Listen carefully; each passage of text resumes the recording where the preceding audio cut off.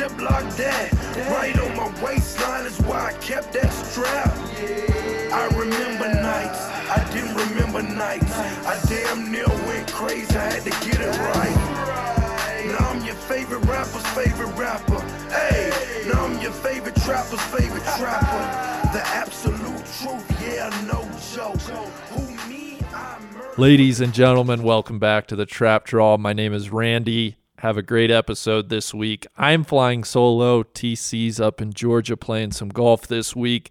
We're going to do a chop session next week to close out 2022 on the Trap Draw. But today's conversation is great. It's with Stephen Proctor. He's the author of a new book called The Long Golden Afternoon, Golf's Age of Glory, 1864 to 1914. It's just an exceptionally researched and written book about a 50-year period that plays such a important role in the evolution of golf. Candidly, it's about a lot of people, places, events that I don't know a lot about.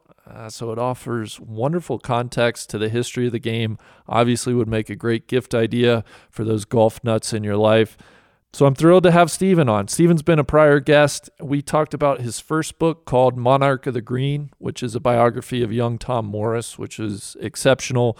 And then Stephen also joined for a golf book panel discussion that I did along with a few other gentlemen, Jim Hartzell and Michael Wolf. And they're all wonderful historians of the game. Stephen, no different. Just seems like he has an encyclopedic knowledge, and his new book is just so well researched and written. I think folks will really enjoy it. Before I bring him on and start that discussion, though, I want to thank one of our sponsors today, and that is our good friends at Gooder. This episode is brought to you by Gooder. Gooder makes $25 active sunglasses for anyone. Their polarized golf sunglasses are lightweight, comfortable. They don't move when you swing. And again, yes, they start at $25. I'm talking no slip, no bounce, all polarized, look great on and off the course. The golf sunglasses specifically are built with a golf-specific lens. So whether you call them sunnies, shades, sunglasses, whatever, they all have HD contrast and performance without the hefty price tag. And I would encourage folks to buy multiple pair. I mean, at that price, get some golf sunglasses, keep them in your bag, get another pair, keep them in your car, get some glasses to keep in the office. They're just great to have around. Listeners, right now, you can use the code TRAPDRAW, all one word, TRAPDRAW, for 15% off your entire order at gooder.com. So try them out. Treat yourself to a pair or two. Go to gooder.com. That's GOODR.com and get 15% off your entire order when you use the code TRAPDRAW at checkout. And in addition to that, all orders over $50 get free shipping within the United States. So that's 15% off with the code TRAPDRAW at www.goodr.com. Look good, Golf Gooder. Thank them for sponsoring the Trap Draw. And now let me get into my conversation with Stephen Proctor about his new book. Stephen, good afternoon. Thanks for joining me on the Trap Draw once again. How are you today? I am just great, Randy. Thank you for having me back. It really means a lot to an author to get a chance to talk on a podcast like this, so I'm very grateful. And of course, I've always enjoyed being on your show and listening to it. Well, that's very nice of you to say. Candidly, chatting with authors such as yourself is among my favorite things to do. So this is great for both of us. Let me ask you here to start with your biography of young Tom Morris. Your first book, Monarch of the Green, traces his life up until his tragic death in, I believe, 1875. So this new book is a 50-year period that it starts a little bit before the death of young Tom Morris, but was this a natural progression after completing that Tom Morris biography to kind of talk about those next 45, 50 years of golf history for you? It most certainly was, Randy. And the reason is, as I started to dig into the Tom Morris biography after having visited St. Andrews and seen his incredible monument in the church cemetery there, and been so inspired to write that book, deep diving into that, it became very clear to me that a huge development happened in a very brief period, really, in history, if you think about it, especially in golf history. Starting with the introduction of the gutty ball in 1848, in 50-year period, golf goes from being a game that had been played for 400 years only by Scots and to be unknown everywhere else, to be a worldwide obsession and to be almost in every way the modern game that you know now. And it really struck me that is such rapid progress for any game or even just in general, that I thought that would be a really great story, is just to find out how it all happened. And, of course, I was deep into the Tommy book when I had that realization, but I had realized then that the very first thing that happened was Tommy.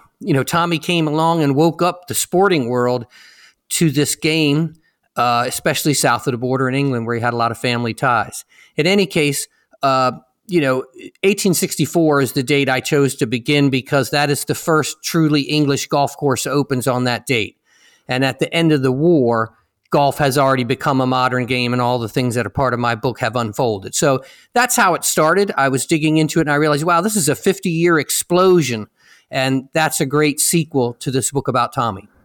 Yeah, I'm struck by, you mentioned some of the equipment stuff. It feels like some of the arguments and discussions and, where is the game headed, those sorts of things. I mean, they've been around for hundreds of years, and we were still having those same conversations. So I want to get into that in just a little bit, and I want to get into detail of your new book. But I don't think I've ever asked you this question, and I wanted to ask you, you have a long history personally. You've worked at a number of very reputable newspapers. You've been an editor. But in the last decade or so, you've turned your attention to golf and golf writing, and specifically golf history. How did that all come about for you? What was the genesis for your interest in not only golf, but the history of golf? Well, I didn't take up golf until I was 41. I'm 65 now. And I guess like a lot of people, I became incredibly obsessed with golf in a relatively short period of time once I'd taken it up. And, my natural inclination as a person is always to look at the history of a thing that I'm interested in. I've had a lot of different passions over time. When I was in high school, I was obsessed with chess. And so I wanted to read everything I could about Paul Morphy and Bobby Fischer and the great chess players of old. I don't know, that's how I've always thought about things. So I started to read into golf history a little bit when I began playing the game. And I had some help with that because my first golf teacher, who had like the perfect golf teacher name of all time, his name was Mason Champion. And when Mason gave a lesson, he usually included a book as part of the assignment. And so my first lesson was he asked me to buy and read George Pepper's The Story of Golf, which is, your basic coffee table book about the history of the game, general overview. But I found it fascinating, and there looked like a lot of pathways to wander down. So that is where I started with it. I became obsessed with reading about golf history when I decided that, I think I'm going to need to retire early. Journalism game doesn't look like it's a long-term future, at least not one that's very much fun for a traditionalist like myself. And I wasn't doing as good a job as I needed to at changing, I suppose, with the times to be more digitally oriented or whatever. But I've been a word person, and it was a little hard transition for me. So I thought, well, writing, I'm going to need to keep writing. That's like my lifeblood. So I decided I would write about golf history. And then started planning to do it by continuing to read ridiculous numbers of golf history books as I do even today. So, yeah, and I think that is evident in this book. I mean, the bibliography that you attach to it, the notes that you have throughout the book, it's very extensively researched. You can tell it's very much a historian's type of writing, and so I guess.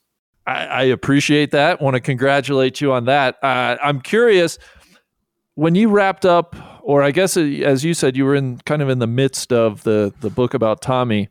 When this kind of 50-year period and how important it is for the game of golf and the path that the game has been on since this 50-year period.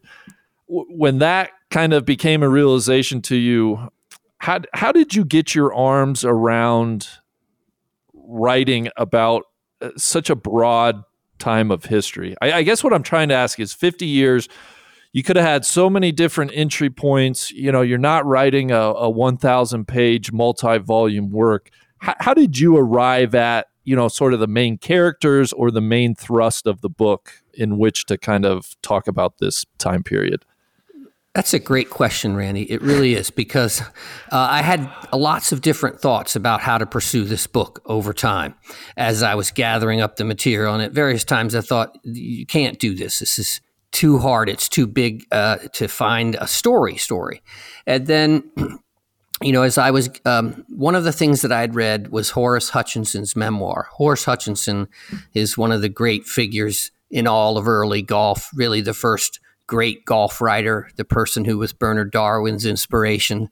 So in a lot of ways, the beginning of all things for golf writing that was wildly popular. Great thinker, great golfer himself, 2-time winner of the amateur championship. Anyway, he has a memoir called 50 Years of Golf, in which he recounts his really significant position in the evolution of the game. And one of the things he remembers most vividly is John Ball winning the 1890 amateur championship, the Open Championship in 1890 as an amateur golfer. And his expectation was that John winning as an amateur would freak out the professionals.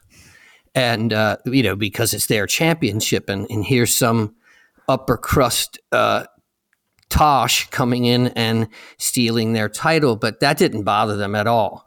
The only thing that bothered them was that Ball was an Englishman.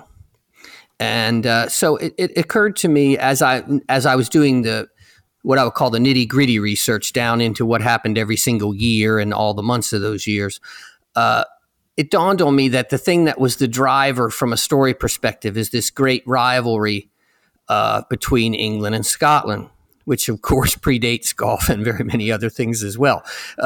But that became the way of telling the story, was the battle between England and Scotland for supremacy at golf and all of the things that sparked. So heroes on both sides who become your characters, Freddie Tate, John Laidley, Willie Park Jr., Andrew Kirkcaldy on the Scottish side, and James Braid. Then you have John Ball, Harold Hilton, John Henry Taylor, and Varden on the other side. So you have your characters coming together. But the other thing that really spoke to me too was the number of other thematic threads that were part of this era. So one of them is people of high intellectual caliber and education applying all of their smarts to golf, which is a constant from that day until this day. Another one is this, and that, the huge evolution of technology, including the one that started it all, the introduction of the gutty ball.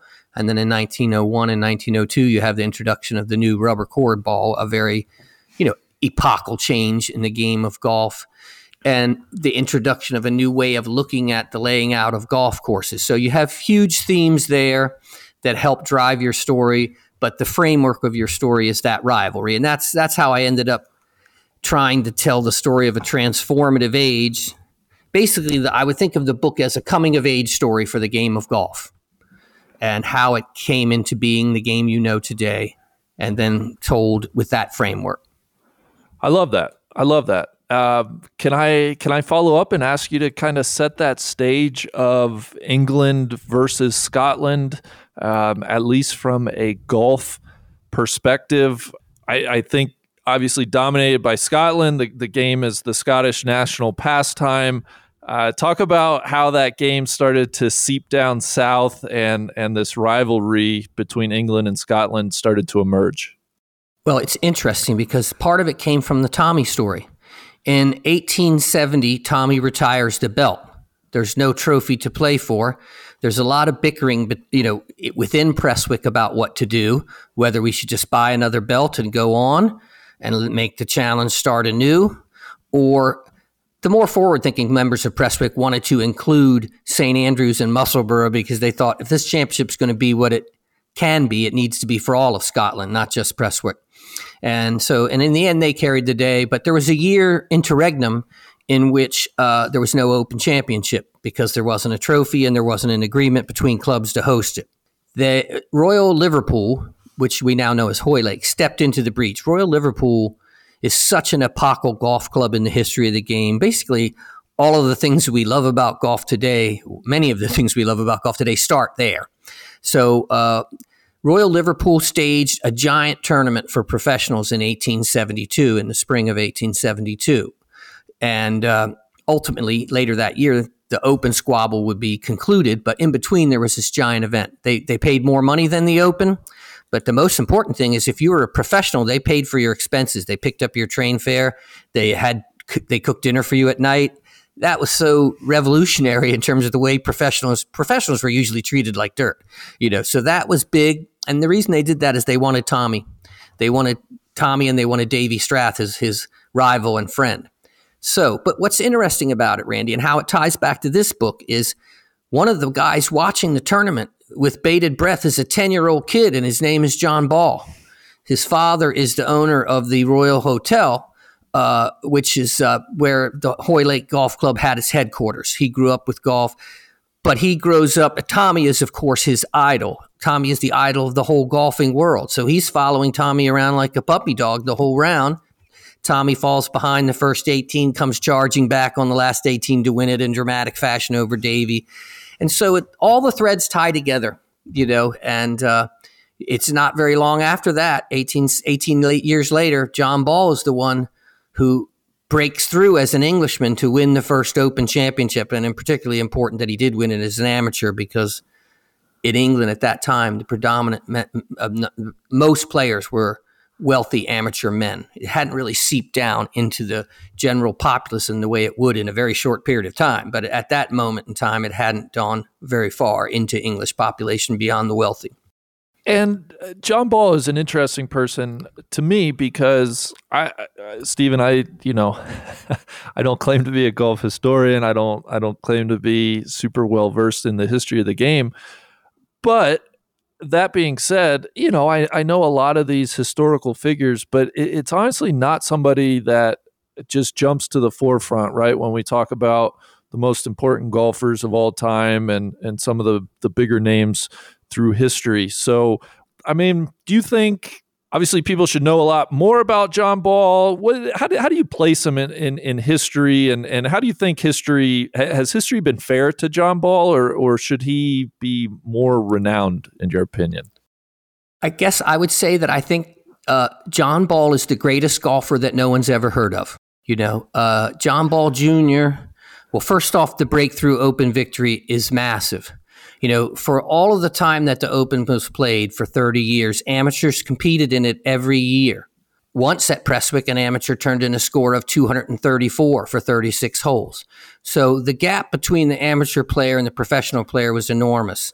There was only one amateur, a baker from Glasgow named William Dolman, who could actually compete relatively decently against pros. He actually won a tournament in 1866 at Montrose against professionals. But no other amateur even got close, and even Dolman didn't get very close in Opens.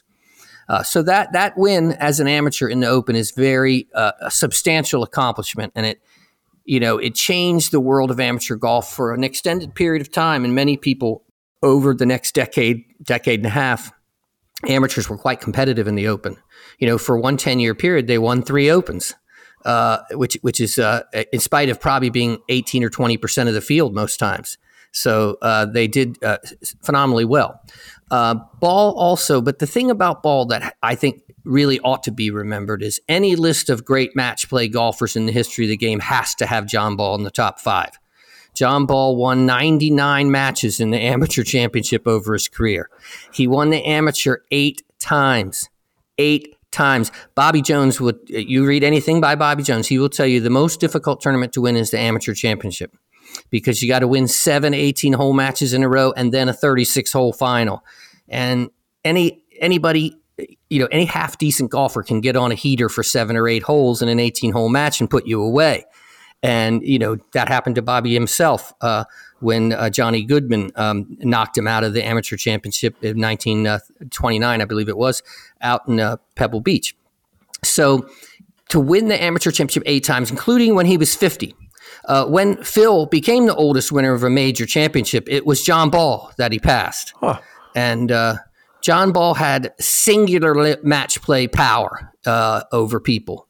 The reason he's not better known is he was unbelievably shy human being. If a newspaper reporter came up to him, he never let himself be interviewed for a newspaper ever. Somebody asked him once, and he said, "Well, I can't think of anything to say that your readers would find interesting."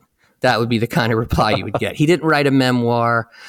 He just wanted to go to his farm and hang out with his animals, especially his donkeys. He loved his donkeys. He left money to his donkeys in his will.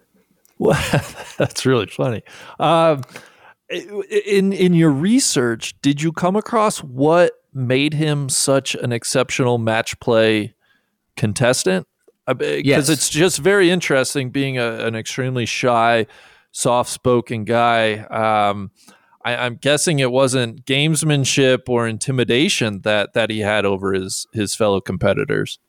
Well, he was intimidating in this sense he was relentlessly straight and also pretty long, and especially with really long shots up to the hole. So he could hit a brassy or a cleek, from quite far away and land at 2 feet. Thank God, because he was not the greatest of putters, but he was just powerfully straight. And he had a sort of, I guess you'd say, a dourness about him. He didn't speak much to his opponent during the course of a match.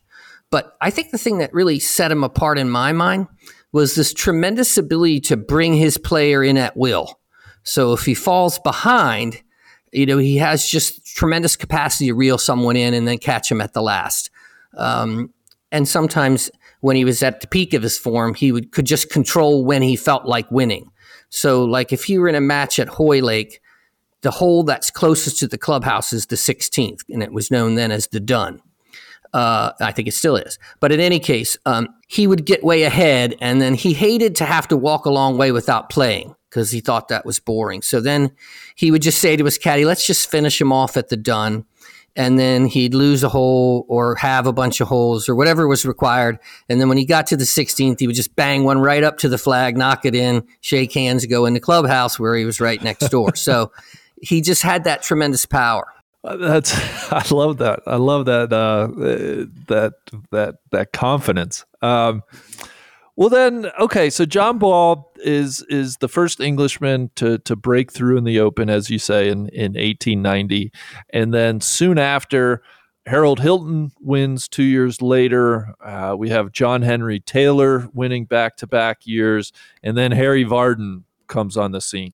I'm hoping, can you go a little bit more in depth and set up that radical shift that golf, or at least the Open Championship, sees, starting with that John Ball victory? And how do the Scots react to that?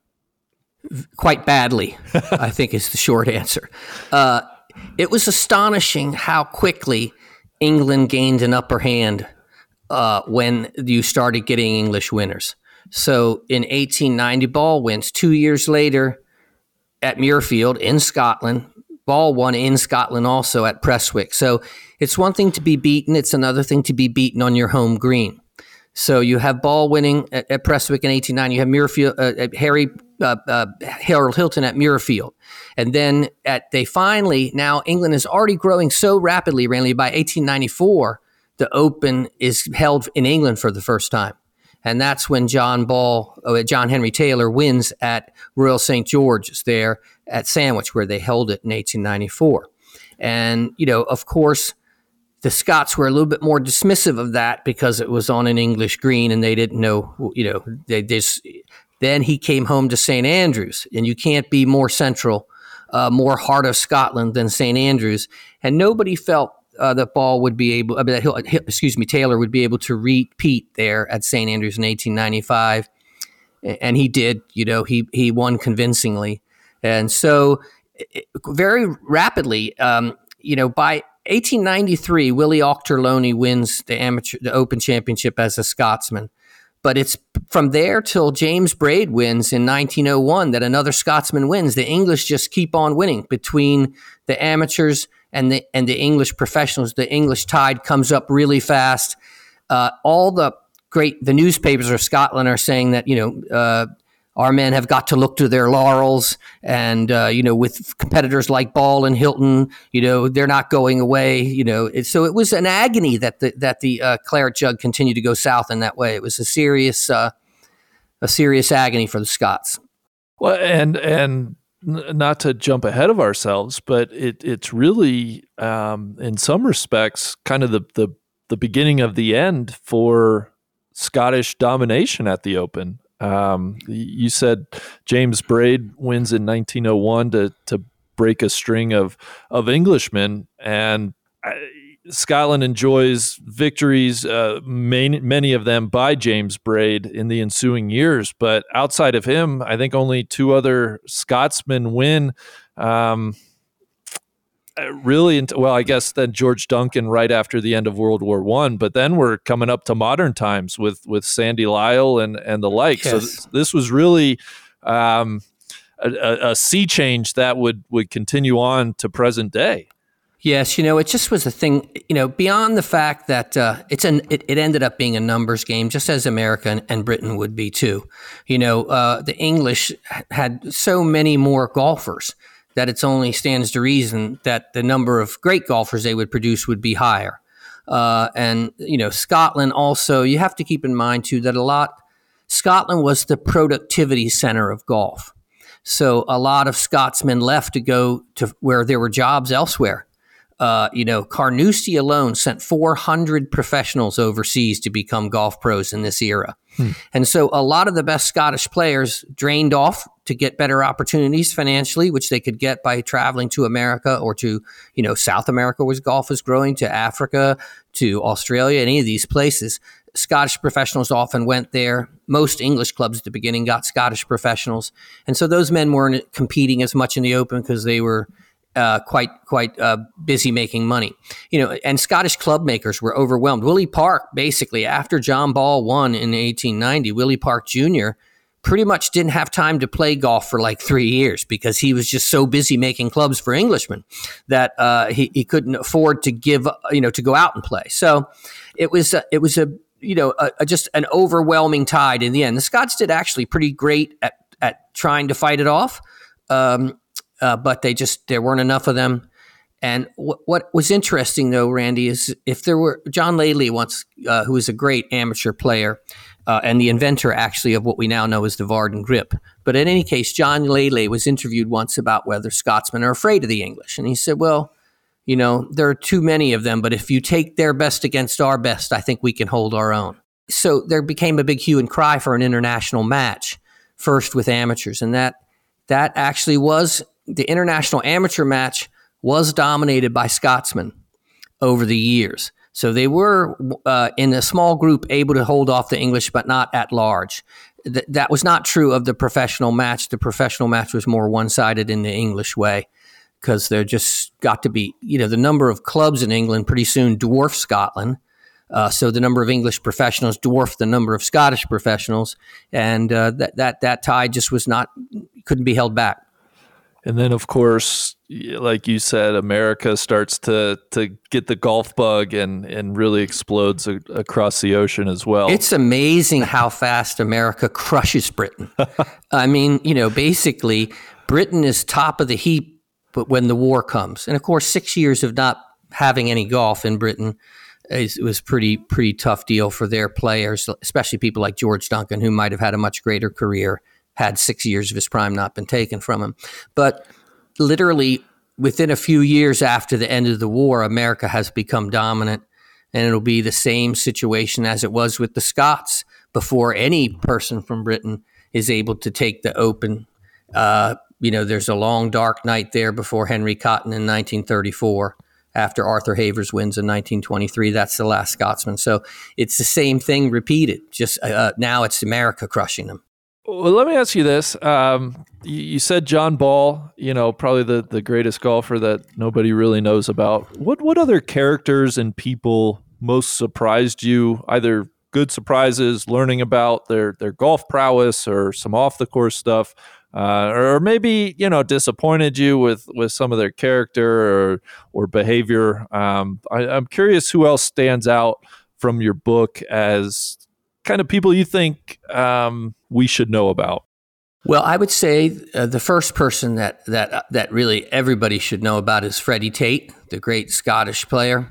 He died young, like Tommy did, but what a swashbuckling, dynamic figure he was.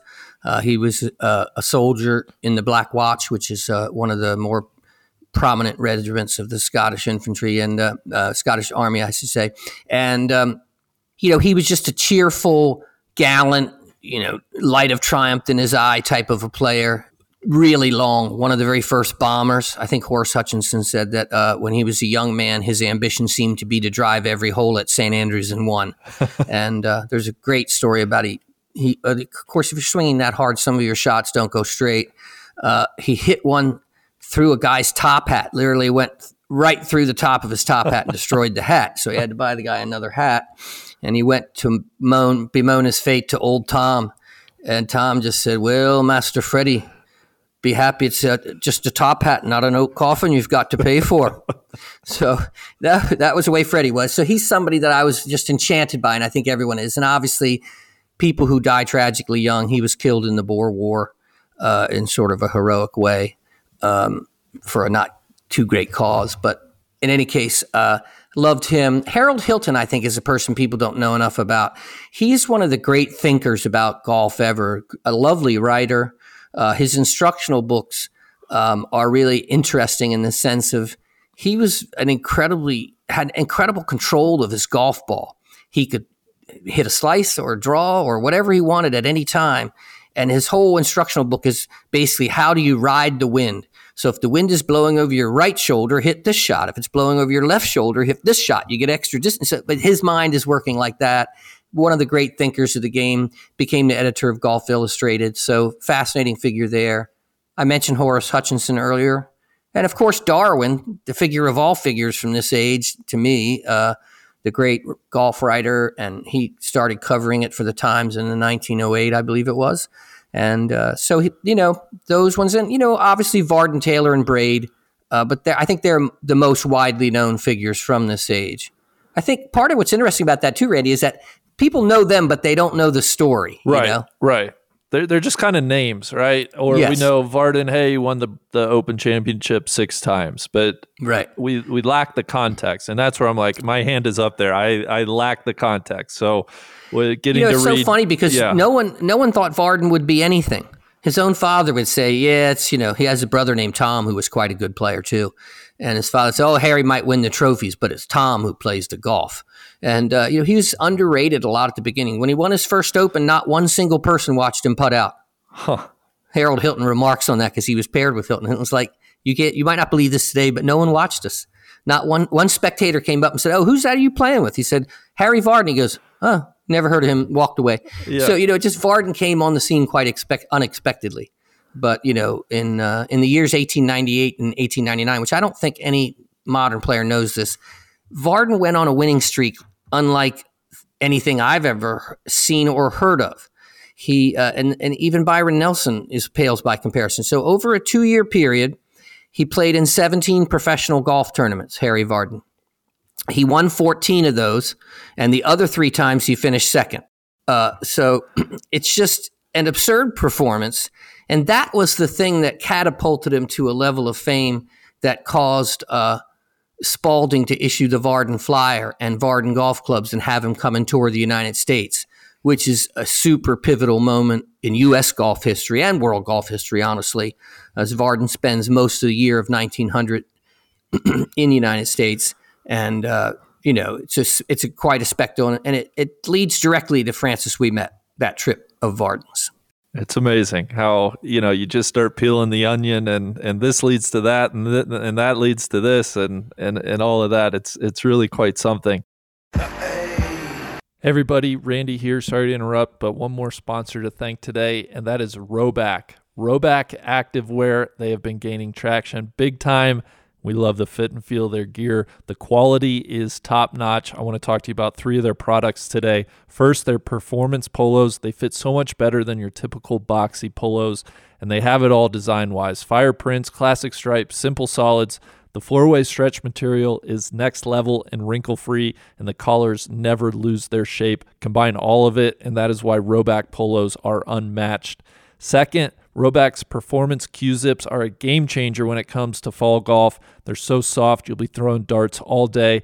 Perfect for a crisp early morning 18, a run around the block, a day in the office, or a night out. Truly the definition of versatile. And then third, Rhoback's performance hoodies are legitimately the most comfortable hoodies we've worn on the course and off of it. They are hands down the softest, stretchiest hoodies in golf. These things are just asking to be worn out on the links. Listeners, use the code TRAP, T-R-A-P, on Rhoback.com for a generous 20% off your first order through the end of this week. That's spelled RHOBACK.com. And that's 20% off all polos, Q-zips, hoodies, and tees with code TRAP. Trust us when we say you can't beat Rhoback. Check them out now. Thank them so much for being a sponsor of the Trap Draw.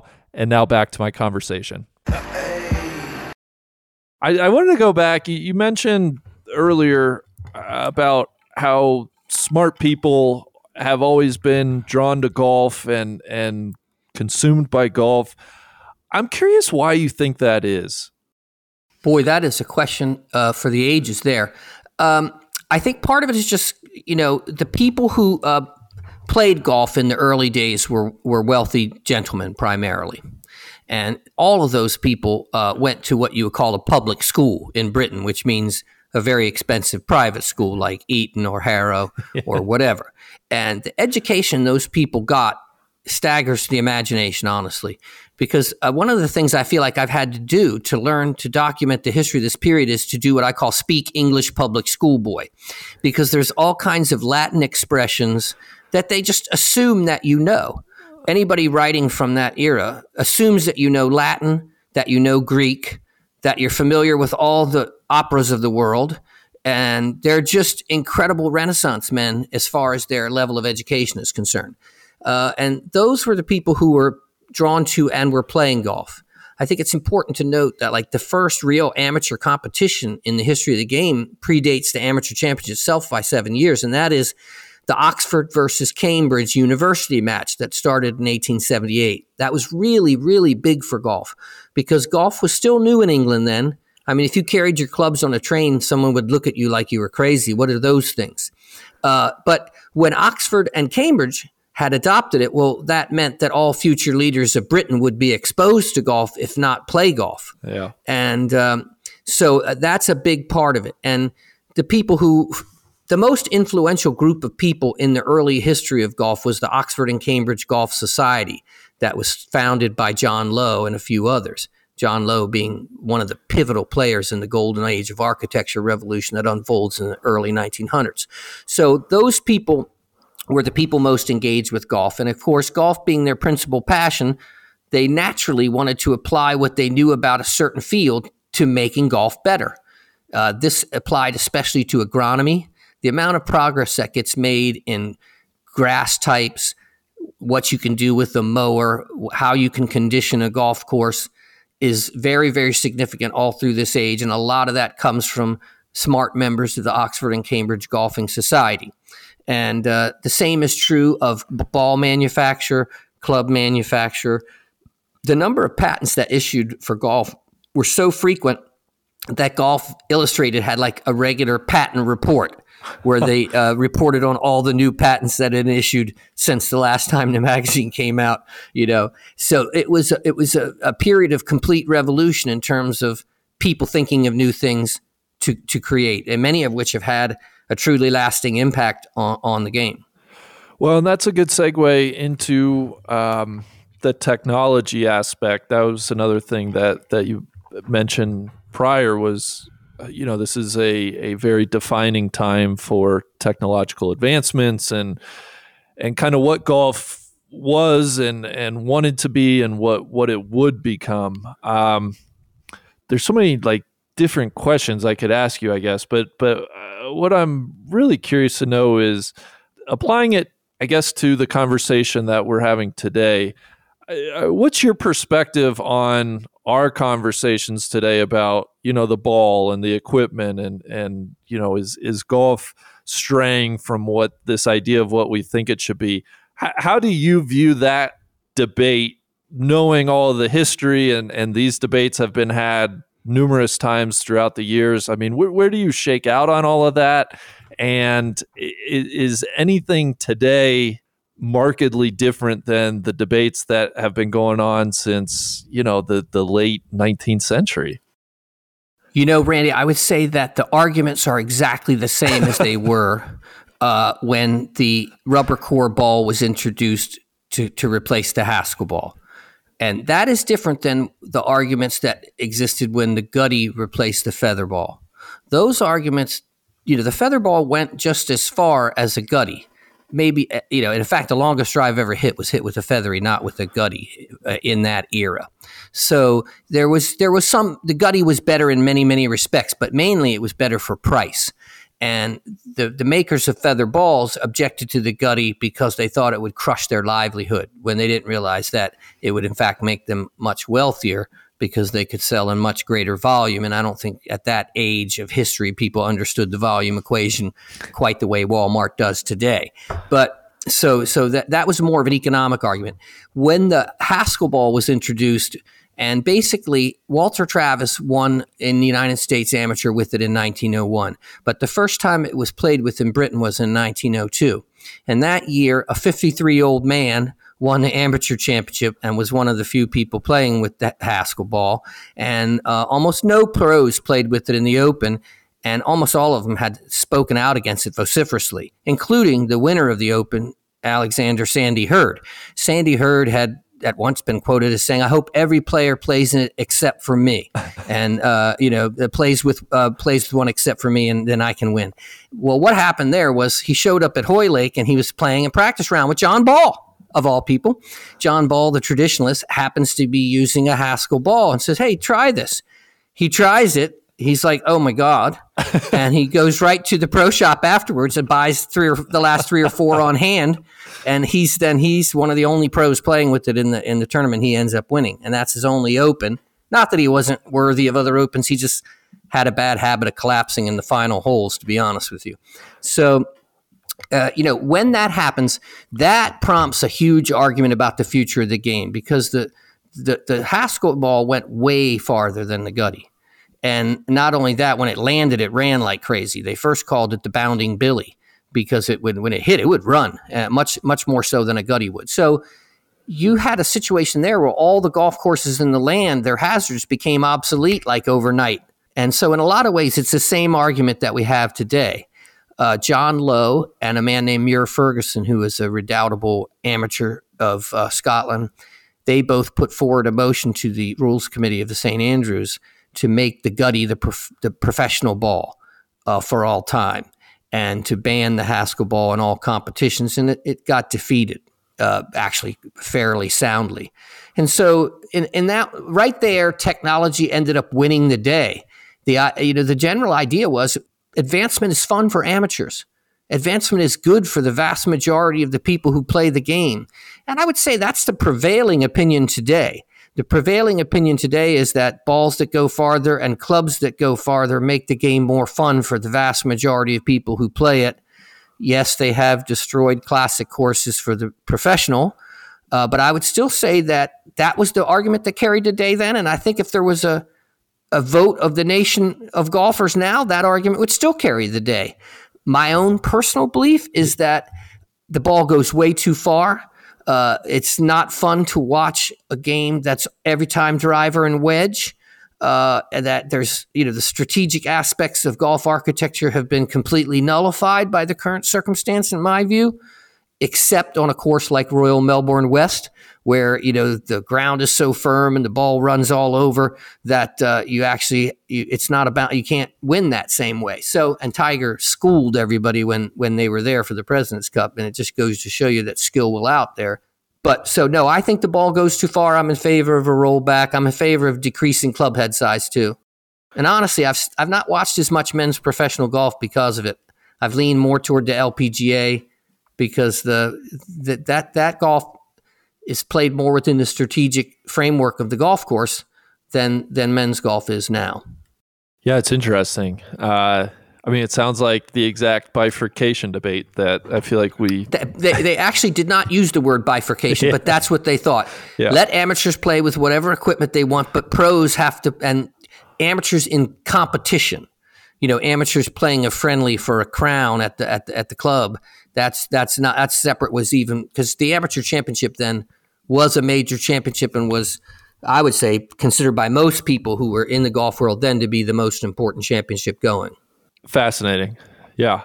I can just imagine, 150 years from now, they'll probably still be having the same debates and arguments about all this stuff. It's funny. What put the thing over the top for the amateurs was probably the most famous amateur player then was a man named Arthur James Balfour, who happened to be, was originally Irish Home Secretary and a very popular politician, and one of the very first prominent politicians to take up golf, sort of like the Eisenhower of this era, And they asked him in the heat of the debate, what did he think about the whole Haskell controversy?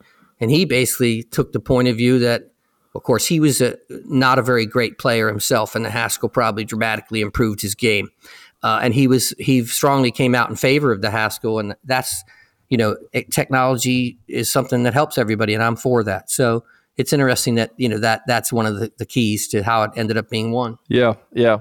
Your book is relatively new, so I'm operating under the assumption people have not picked it up yet. It's of course a great idea for a holiday gift for any golf nut in your life. But what else would you like to tease to people, convey to folks about this? Age of glory, 1864 to 1914, that kind of sets up, your story and this work. I say, Randy, I think that people will be amazed by the quality of golf that these people were able to play. And one of the things I really work hard to do in the books is to make a modern player understand what the score means there. Because you might not think 82 is a great score, but in that age, 82 was a brilliant score under certain circumstances. So I try to make it clear to people what brilliant golf these players were able to accomplish. I think that's one of the things. I think, it puts a story with the names. And, you may know who the Varden and Taylor and Braid are, but you might not realize that James Braid's 10-year period between 1901 and 1910 is one of the greatest stretches of golf ever put together by any person. He wins 9 major championships in that 9-year period. And half of them are stroke play championships, and the other half are match play championships. And so he was dominant in every form of the game in that period. And I think it illuminates some of the greatness of these players. And I would say the thing that a person who hasn't read one of my books needs to know is that, yes, there are notes galore, and yes, there's a bibliography that's authoritative and long. But the whole reason that I started doing this was because it drove me crazy that you could ask any Yankee fan in the world about the Yankees, and they could run off Ruth's statistics or Garrick's statistics without a blink of an eye. Whereas golfers, for whatever reason, even great players, are mostly ignorant of the history of their game. And honestly, most modern commentators about the game on broadcasts and stuff are very unfamiliar with any history of the game that occurs prior to, say, Bobby Jones or Ben Hogan. And I think the reason for that is a lot of golf history has been written in a very academic and tedious way that only a person like myself, who's determined to learn enough to be able to tell it to you as a story, can really warm up to. So my whole mission has been to try to write the history of the game in an authoritative way that doesn't ever cross over any line, like making up quotes or making up scenes or any of that stuff that what I call historic novels do, which are fine. They have a place in the world. I'm just trying to write true history as a narrative so that you can get your arms around it. And also, conscious of the history that occurred before and the history that occurred after, and the way each moment connects backward and forward to that, and to help you, hopefully, as a golfer and a reader, understand how your game came to be the way it is as you tee it up here Saturday morning. That's really beautiful. I love that description. And I think it's a great segue to a question I wanted to ask you anyway, which is the research on your part is extensive. What is that process like? Are you trying to get your hands on a lot of articles and books? And is that something you can do from home through the magic of, your computer and an internet connection? Did you have to travel much to research this book, to find some of these works? What was the process like compiling this research for you? It's often very difficult to find certain books that you need because they can be quite rare. But there are services that will reprint classic books for you on demand. You don't get every single thing in them like a fold-out map or whatever, but you get all the words. So, for instance, I obtained all 23 volumes of the Golfing Annual in that manner as reprints that I could get for like $30. So I can, and the Golfing Annual includes essays by famous people, coverage of every year's amateur and open championship in great detail with all the scores and everything like that day by day. So all the data you would need to write something intelligent about it. But I think at this point in time, I've read around 275 books about the history of the game in various capacities: architecture, instruction, genuine history, memoirs, club histories, et cetera, et cetera. So most of my knowledge is gained that way. And then from that, I kind of have an understanding of what the story is that I'm trying to get enough detail to tell in this narrative way that I like to tell it. From there, I can then zero in on certain what you would call primary research, like the original newspaper coverage or whatever. And so it does require travel some of the time. So, for instance, obviously I need to have played the golf courses that the action takes place at in the story, or as many of them as financially feasible. In the case of the Long Golden Afternoon, that meant traveling to England to play Hoylake in particular, and to see the clubhouse and to understand the history of the place, and to play Royal St. George's, where the first Open Championship and many of the great championships and events in the book take place at, mostly, as far as England is concerned, those two places. I had already, in the course of researching the Tommy book, gone there to see Tommy's childhood places, where he went to school, where his parents lived when he was a child, where he lived as an adult, his tomb and so forth and so on. And while I am in Scotland, I always block out days to be in the library. You hate to be there with all these wonderful golf courses and spend an entire week at the National Library of Scotland, but that's what's required. So I go there, but when I go there, I have a targeted set of newspaper pieces that I'm looking for, so I can get the work done in a fairly condensed framework. You can search pretty well on newspapers online now, but some of the time you need to go places where they have specific documents. So I do it that way. I have a number of subscriptions for research. I've accumulated a research library of my own somewhat in the process of doing this. So it has cost me a fair amount to get the 2 books written. And, the thing about it is, and this is why I'm so grateful to be on the podcast, it's very difficult to sell books of these are kind of niche books, honestly, if you're getting right down to cases. So I'm hoping, my goal is always just to end up at least even. My wife finds it enervating if I lose money writing golf books. So I'm hoping that I'm pretty close to even now. And I think this new book might actually get me up to a couple cents an hour for work if it makes profit. But so it's just a labor of love thing that you do because you like writing, because you love the history of the game, and you would like to get other people to love it in the way that you do. Yeah, that's unbelievable. Well, hopefully you get to see some of those great courses at least a couple times. Hey, I might need one more spin around. I tell you, I've already had my reward. Yeah. But because of the Tommy book, I got invited in June of last year by a place called Bonnie Wee Golf, which is some friends of mine that own a luxury touring company there. And they created something called the Old Tom Morris Golf Trail, which is 18 golf courses designed or enhanced by Old Tom himself. And they had me come over and play all 18 and covered my expenses. So I feel like that's above break even there by any standard that you use. So I'm doing a thing for them now on the Old Tom Morris Trail, and then I'm going to start on another book right after that. Well, okay. So that was actually going to be one of my final questions. You had said that the seed for the Long Golden Afternoon was planted as you were working on the Tommy book. What's next for you? I would naturally think maybe you keep progressing through golf's history, but I'm curious what the future holds for you. Well, like I say, sometime this summertime, I'll have published a magazine called The Golf Courses of the Old Tom Morris Trail, which will be about the individual courses and a big essay about Old Tom and the way he found golf courses in the natural landscape. So that's my immediate project. But the book I want to do next is a book about the early history of women's golf. I feel like, well, number one, I'm really into the LPGA now for the reasons that we talked about a little earlier, and there are just some amazing golfers there. The way that the women's game is so worldwide now, and I feel like it's really turning a corner.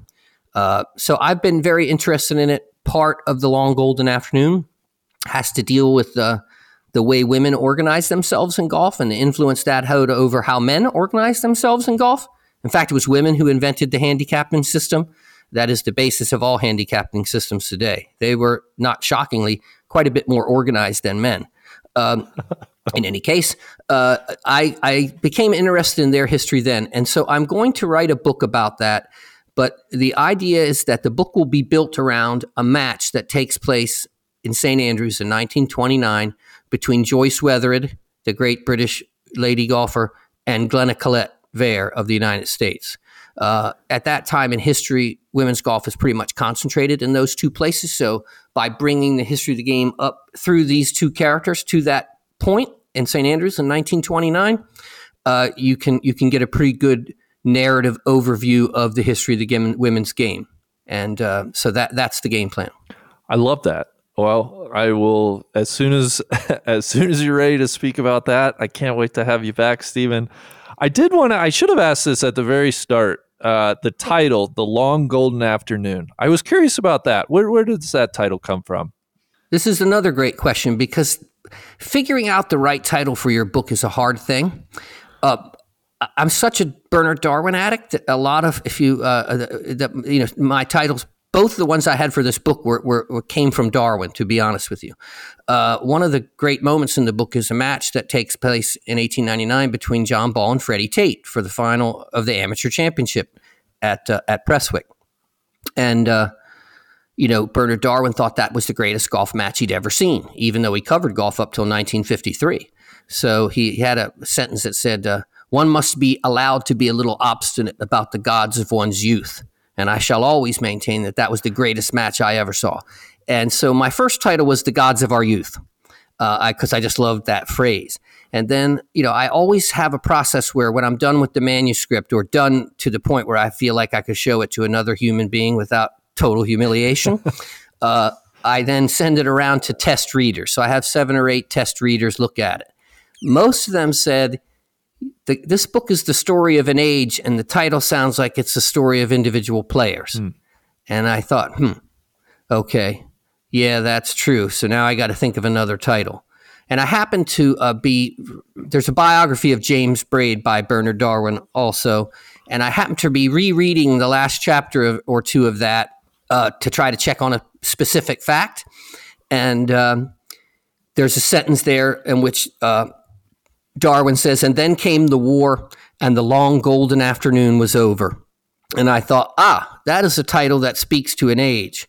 And so I stole that one from Darwin instead of the earlier one. Well, I think it's a wonderful title. I love that process. It's a beautiful book. I wanted to mention that you have kind of in the middle of the book, you include a lot of pictures of many of these main characters and folks and events with which or of which you write. Yeah, Stephen, it's just a wonderful work of golf history, and as you said, you can't read it and not come away with newfound knowledge, appreciation, and just context for where we are today with the game. And as you said, even brings meaning to that next match at your club on the weekend. So I want to congratulate you for another awesome book. Where is the best place that folks can pick it up? What is most beneficial for you? In the United States, there's only one way to get it, and that's online. If you are not published by a U.S. publisher of some consequence, like one of the big publishing houses like Random House, you can't get in the United States bookstore.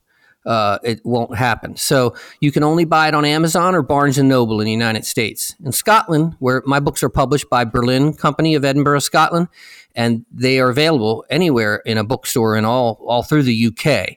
And I prefer that you buy it in a bookstore because I'm a big lover of bookstores. But you can't do that in the United States.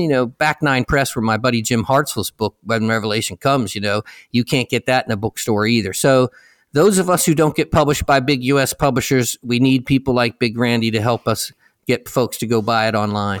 Well, it's my pleasure to offer any little help that I can. Like I said, it's getting to chat with you guys who put in the hard work and write these books that I really enjoy.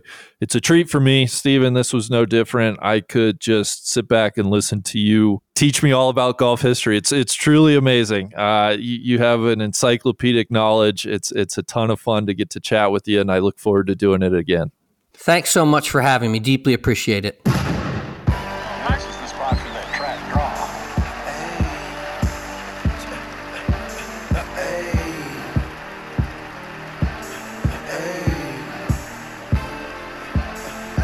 I told him, straight drop this and ziplock that.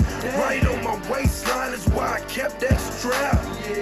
I remember nights, I didn't remember nights. I damn near went crazy, I had to get it right. Now I'm your favorite rapper's favorite rapper. Hey, now I'm your favorite trapper's favorite trapper. The absolute truth, yeah, no joke. Who